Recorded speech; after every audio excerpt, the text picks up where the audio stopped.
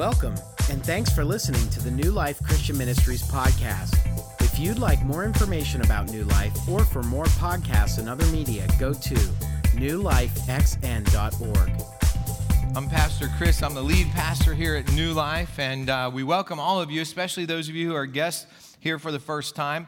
I'm going to say right up front, New Life's a sort of a different kind of church than typical, and I don't want to say we're proud of that, but we're purposeful in that because a lot of churches, how do I want to say this? A lot of churches have forgotten that Jesus didn't just get born 2,000 years ago, and he didn't just die on a cross, but he rose from the dead. And actually, Pastor Mark Geppert, my good friend from Southeast Asia Prayer Center, he often says many churches live as if Jesus didn't rise from the dead.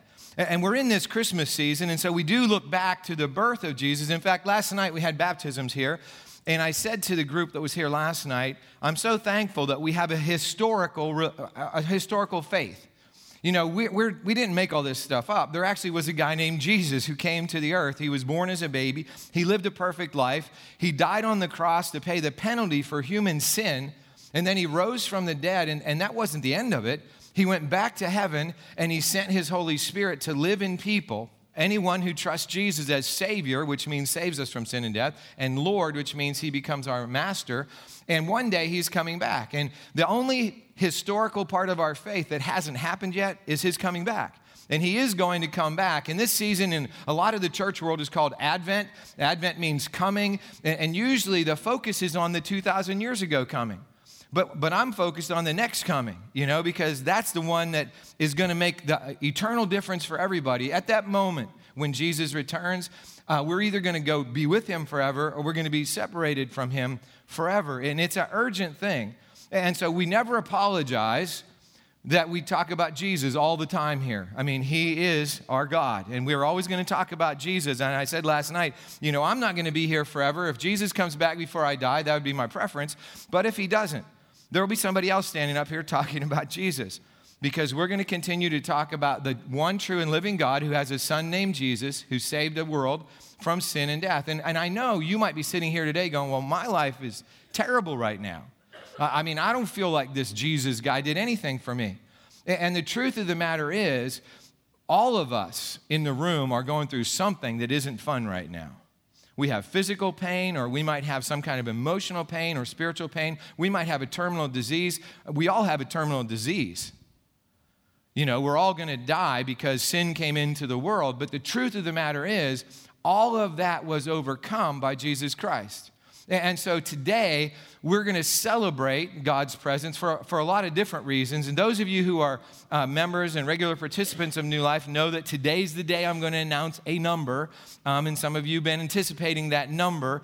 But I want to tell you, if you're an outsider, that is, you don't belong to New Life, you haven't been here the last 7 weeks, we've been in this series. It's very important to us. We believe it's very important to everybody. The series has been called, as you could tell, Just Say Yes, and this is the culmination of the Just Say Yes series. And at the very beginning, I said to everybody there that day, if you're new here, if you've only been here a week or two, we don't talk about stuff that's internal very much. We're not an insider kind of a church. We were birthed to reach people who haven't yet trusted Jesus or who have just got fed up with church and want to try something where, you know, Jesus is the focus and the Bible is true. And where people are excited about that. Somebody said to me today, "You look awake today." Really? Oh, thanks. Do I mostly not look awake? I thought I usually do, but I'm enthusiastic and excited today because there's a lot of cool stuff going on. And back 7 weeks ago, I said that this Yes Initiative, which is what we're talking about, a 3-year fundraising campaign to eliminate the debt on this building and to build a new children's nurture and discipleship center. I said it's much more than just that kind of a financial campaign, but it's going to be a time where we get to deepen our commitment to Jesus Christ. We get to say yes to him in every area of our lives, and we get to basically become more generous people because God is a generous God. And all of that has happened. And it's really difficult sometimes to, how do you measure if a church, as a church, is healthy? You know, a lot of people measure it according to attendance. and money. Now, if those were the measures, then this past 7 weeks has been pretty amazing, because 2 weeks ago, we had 907 people in our 4 worship gatherings, which is the first time we've ever had more than 900 people in a weekend other than Christmas or Easter. And everybody knows in every church there's a lot more people on Christmas and Easter, but we had more than 900 people. And then I am going to announce this number. We've been talking about for over a 3-year period, how much money are we going to, contribute as a collective group above and beyond our regular tithes and offerings, second mile giving we call it. And one of the things that we said at the time when we started that thing was we had a goal. Now, the goal was $1 million was our victory goal. And $2 million was a miracle goal. But I had a different goal. And Pastor Mark Geppert and I, back in August, we were over in Cambodia, and he said, tell me about this campaign, because he's on our board of directors, and he said, how much money do we really need? And I said, well, it's $3 million for the building, and he said, but how much do we still owe on the building we have? And he said, so our goal should be to eliminate our debt over the next 3 years. And I said, oh, I can agree with that. Sounds like a good idea. So we agreed in August that $4 million ought to be the goal. And we're still agreeing in prayer for that. Every day I pray, God, in the next 3 years, we want to see $4 million. So that isn't how much came in or is pledged. How much has actually come in is $217,000 in cash has already come in. Now, the commitments over the 3 coming years keep changing. In fact, last night I announced a number, which is not right today, because we got 3 more gifts overnight. So the new number as of today is $1,031,670.15. I think that's a pretty cool number over the next 3 years. And I believe, and you can laugh at me if you want to, but I noticed nobody's really laughing.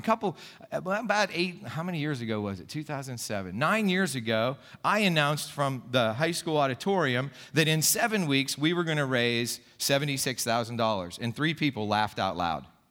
Because that was just, it was as impossible as $4 million would be today. But God did that back in those days. And so that was just to purchase this land, to finish paying for the land. So we have this time in which God seems to be very active here. And it wasn't just about money. Some of you, in fact, a handful of you, committed your life to Jesus for the very first time in the last 7 weeks. Dozens of you recommitted your life to serving Jesus over the past 7 weeks. One guy, after the cost of saying no message, on the next day he called the church. He was so convicted by that message that he said, I want to do something right now that's going to be significant, not to build a building. I want to do something right now that's going to impact the kingdom of God for Jesus. And so I called my good friend Matt Geppert, who's the president now of SEAPC, and I said, hey, Matt, do you have a special need right now? Something that that you've been praying about. And he started laughing, and I said, what? He said, the three of us in the office were just praying because we forgot to budget for the kids in all of our orphanages, 365 children. We forgot to budget for them to have school supplies, and school starts in November there.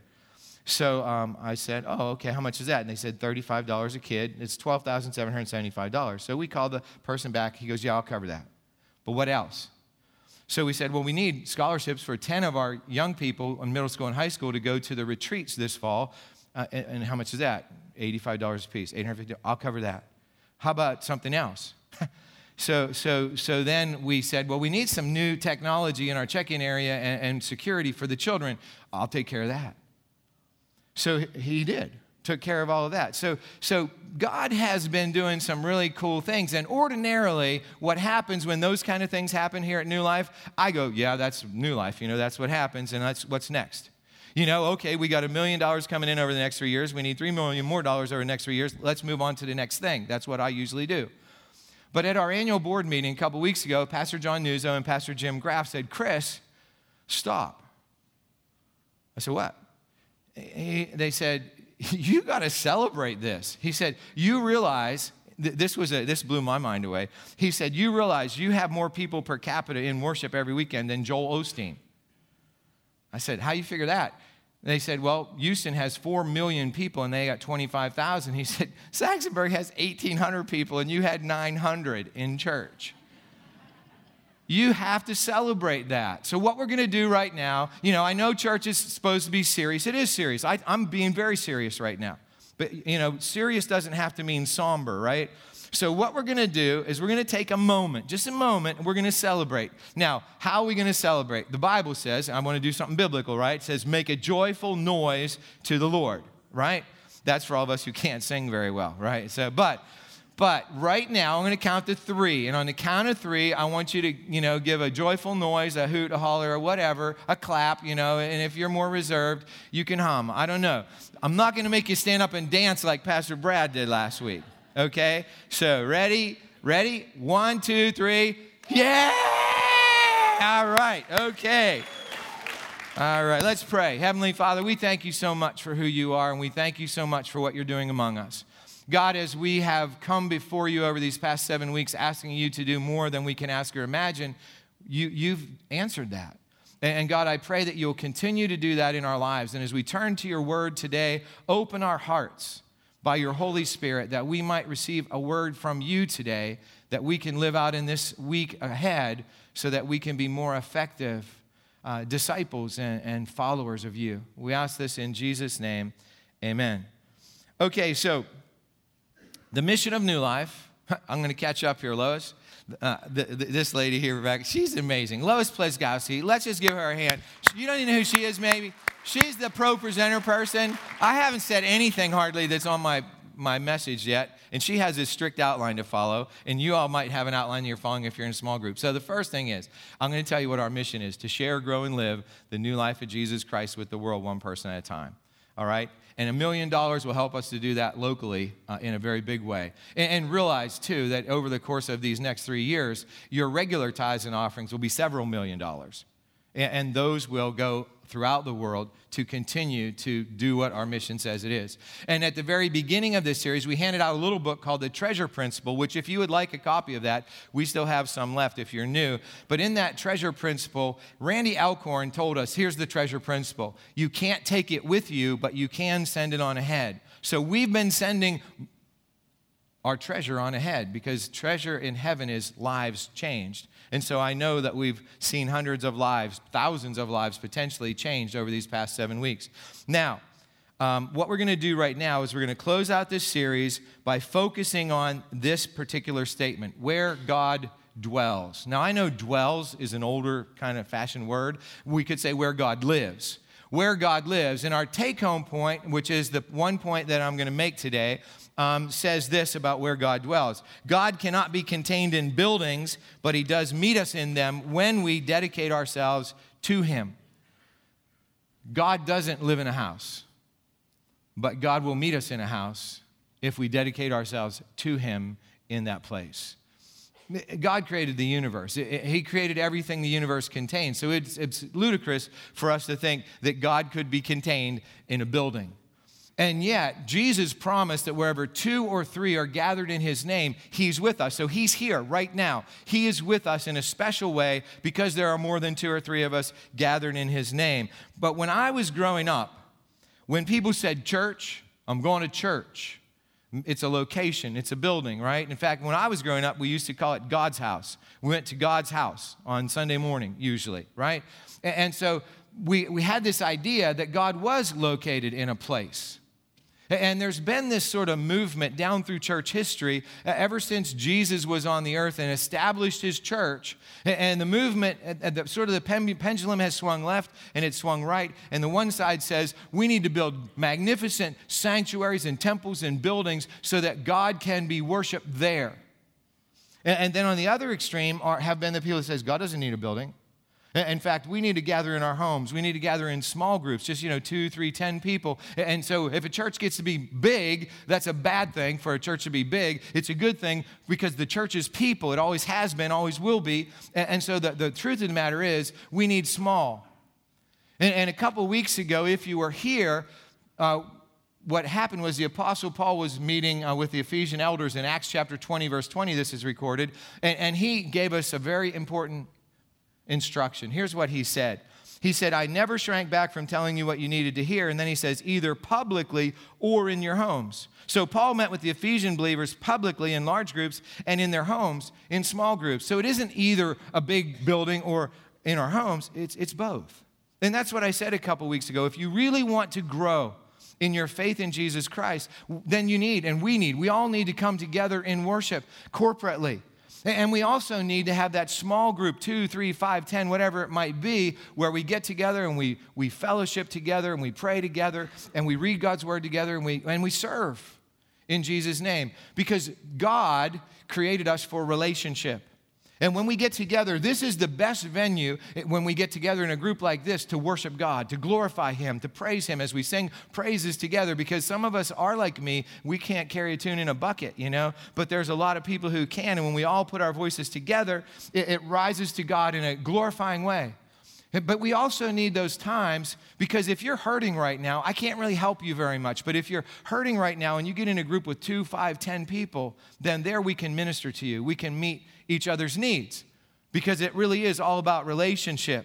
So this idea that God is in a house or God is in a place, this is an old idea in our faith, This idea happened basically when the Israelites, who are our spiritual ancestors, were freed from slavery in Egypt, and they came to the wilderness. And Egypt and Israel are so close together that if you're walking, it should never take more than 2 weeks to get from Egypt to Israel. But it took the Israelites 40 years because they were disobedient to God. So during that time of meandering around in the wilderness, God told Moses, who was the leader of the Israelites, that he wanted them to build a house, actually a tent, called the tabernacle or tent of meeting. And all of this is in the 2nd, 3rd, 4th, and 5th books of the Bible: Exodus, Leviticus, Numbers, and Deuteronomy.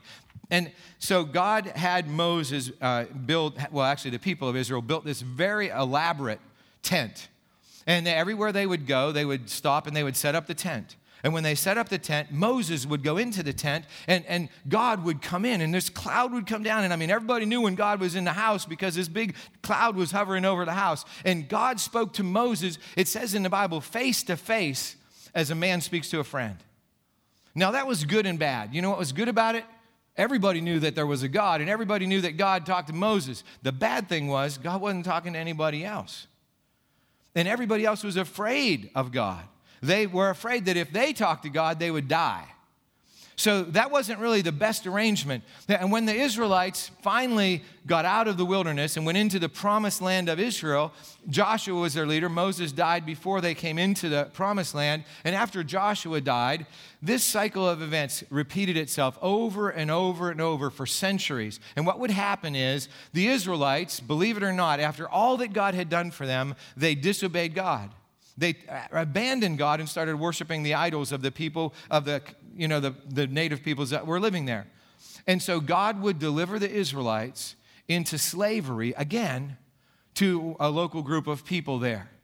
And they would be in slavery for 10, 20, 30, 40 years. And they would cry out to God, and God would send a deliverer. We call him a judge. You can read about this in the book of Judges. And the judge would come, and there would be an army established, and they would overcome their enemies, and they would have freedom again. And they would worship God for a couple of minutes, it seems like, and they turned away from him again. And then they would go back into slavery from another group of people. And this cycle over and over and over and over and again. And after a bunch of these cycles, the Israelites cried out to God, "We need a king. We need a king like every other nation. If we just had a king, everything would be great." And God said, "But I'm your king." And they said, "Well, we don't want you to be our king. We want a king that we can see. We want a king who's going to," what they really didn't know, "put taxes on us, take our kids away and put them in the military. They're going to make us into slaves and servants. We want a king like that." And so God said, "All right." And so the first king of Israel was named Saul. And Saul was a good king for a few minutes, maybe a couple days, a couple weeks. He was humble. He seemed like a good leader. But then Saul became arrogant and proud. And he really wanted to be the one in charge instead of God. And God had chosen Saul as the king so God could speak through Saul and lead through Saul. But Saul didn't see it that way. So God let Saul be the king for 40 years. But in the meantime, even during that time, God called another king. And this king was a very unlikely character. This kid was, he was the 8th and youngest son of a guy named Jesse who lived in Bethlehem. And he was a shepherd. That's what he did as a living. And nobody would have expected David would become the king.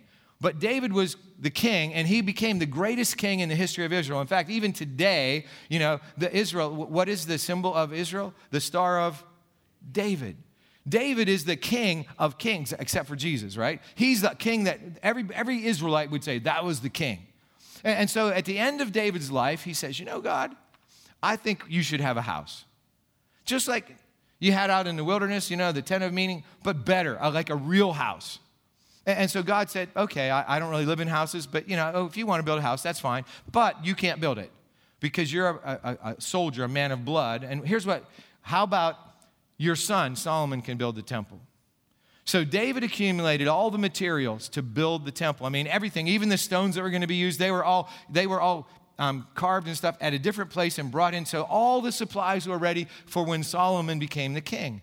And when Solomon became the king, you may have heard the name Solomon, even if you don't read the Bible that much, because Solomon was considered the wisest man who ever lived before Jesus. And you know why he was so wise? Because God appeared to him when he first became the king, and God said, Solomon, what do you want? I'll give you whatever you ask me for. And Solomon said, wow, I need wisdom, because I just don't think I can lead these people effectively.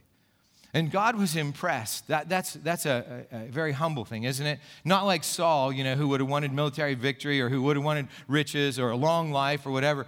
And so what God said to Solomon is, since you asked for wisdom, I'm going to give you that, and I'm going to give you a long life, and I'm going to give you military victory, and I'm going to give you all the wealth you could ever imagine. And so Solomon builds the temple. And this is the point of this message, that God let human beings build a house for him. And when Solomon was dedicating the temple, and if you want to follow along, we're going to read in 1 Kings chapter 8, 27 to 30. We're just going to read verse 27 right now. And this is what Solomon asked God. But will God really live on earth? Why, even the highest heavens cannot contain you, how much less this temple I have built. You see, it didn't take the wisest man in the world to recognize that you can't contain the God of the universe in a building. And so Solomon is saying, how in the world are you going to, come here? Because we just can't fit you in here. And so we have to always remember, God is not limited to any particular place. He dwells everywhere. That's a very important thing, because if he is God, who we say he is, that has to be true about him. And when we think of God being in a cathedral or a temple or a worship center, if he wants to come here, he can, but we certainly couldn't build one big enough that it would contain him. In fact, when King David wrote a lot of, we call them psalms, they're poems or songs, and one of the things he wrote about was how God is truly everywhere. And I'd like to read a few verses from Psalm 139. It says this, I can never escape from your spirit. I can never get away from your presence. If I go up to heaven, you're there. If I go down to the grave, you're there. If I ride the wings of the morning, if I dwell by the farthest oceans, even there your hand will guide me and your strength will support me. I could ask the darkness to hide me and the light around me to become night, but even in darkness I cannot hide from you. To you the night shines as bright as day.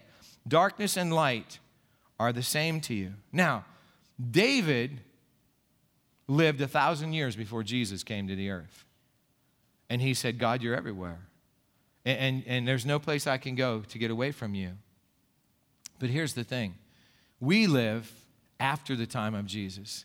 And when Jesus came, he did something incredible. After he died and rose from the dead and went back to heaven, he promised that he would send his Spirit, himself, to live inside of people. And he did that on a day, we call it Pentecost. It was a Jewish holy day, and it becomes now a Christian holy day, because on that day, the 120 people that believed in Jesus on the planet, that's all there were filled with the Holy Spirit. Inside, the God of the universe was dwelling in each of them. And they went out and they told everybody that would listen in Jerusalem that day about this God who loved them so much that he had come as a person named Jesus, who had died and risen again. And at the end of that message, the crowd said, what must we do? I love that at the end of a message when somebody says, what must we do? And Peter said, repent. Turn away from your sins, trust in God, be baptized, and you'll be forgiven, and you'll be saved. And 3,000 people were saved that day, and the church was born. The church people, there wasn't a building, although they went into the temple daily at that time. And they also went to house. So the early church understood you can worship God in a big place, you can worship God in a small place. But here's the point. The Apostle Paul made this point very clear. You and I, if Jesus Christ is our Savior and Lord, we are the temple of the Holy Spirit. So God lives inside of us. It's a very, very powerful idea and reality, isn't it? That God doesn't necessarily live in a house. God lives in each believer. So God dwells in and with his people wherever we may be. Some people like the idea that God is stuck in a house, right? And that we only have to come and see him on Sunday. You know why people like that idea? Because people like that have the idea that life is a pie.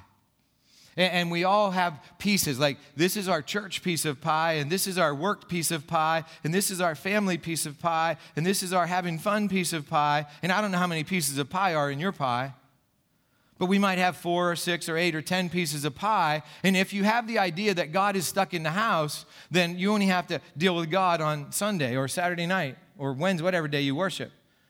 But the truth is, God is the pie. You see, God is the pie. So if we go to work, God's there. If we have fun, God is there. If we're with our family, God is there. And so what happens is, if you believe that God is just in a house, you can separate your God life from regular life. But if you believe that God is inside of you, then it changes, because everywhere you go, God is. And actually, God is where you haven't gone. And so I find it very comforting to know that wherever I go in the world, God is already there and God is with me. And in fact, it's very comforting for me to know that in my darkest moment, God is there. In my brightest moment, God is there. When I mess up, God is there and he corrects me. He convicts me of that mess up and gets me back on the path. So Solomon is having this time of recognizing that God can't be contained in a house, but here's what he prays. It's a very powerful prayer. He says, nevertheless, that's the nevertheless is because I know you can't live in a house, be contained by a house. Listen to my prayer and my plea, O Lord, my God. Hear the cry and the prayer that your servant is making to you today. May you watch over this temple night and day, this place where you have said, my name will be there. May you always hear the prayers I make toward this place. May you hear the humble and earnest requests from me and your people Israel when we pray toward this place. Yes, hear us from heaven where you live, and when you hear, forgive. So Solomon knew that God was everywhere, right? But he pleaded that God would be particularly in this place, this temple. That whenever he came to the temple or even looked towards the temple, he would pray and God would hear. And notice what he said, and forgive, because the assumption is that a lot of times we need to have God forgive us because we don't do what he created us to do. So God answered that prayer. God came and filled the temple that day, just like he had filled the tabernacle or the tent of meeting out in the wilderness. And God's presence was felt. It was so thick that the priests couldn't even continue to carry out their task because God was there in that place. So we can learn so much from this brief excerpt about God. Because while God is everywhere, God also lives in the house that his people dedicate to him.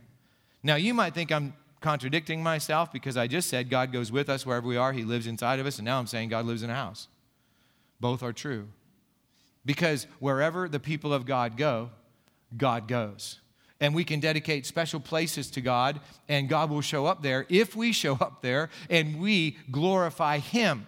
You see, God isn't here in this place because there's a cross on the wall, although I'm glad there's a cross on the wall. And if we had stained glass windows, God wouldn't be there especially, and we don't have any windows, or if we had pillars, those aren't what make God show up.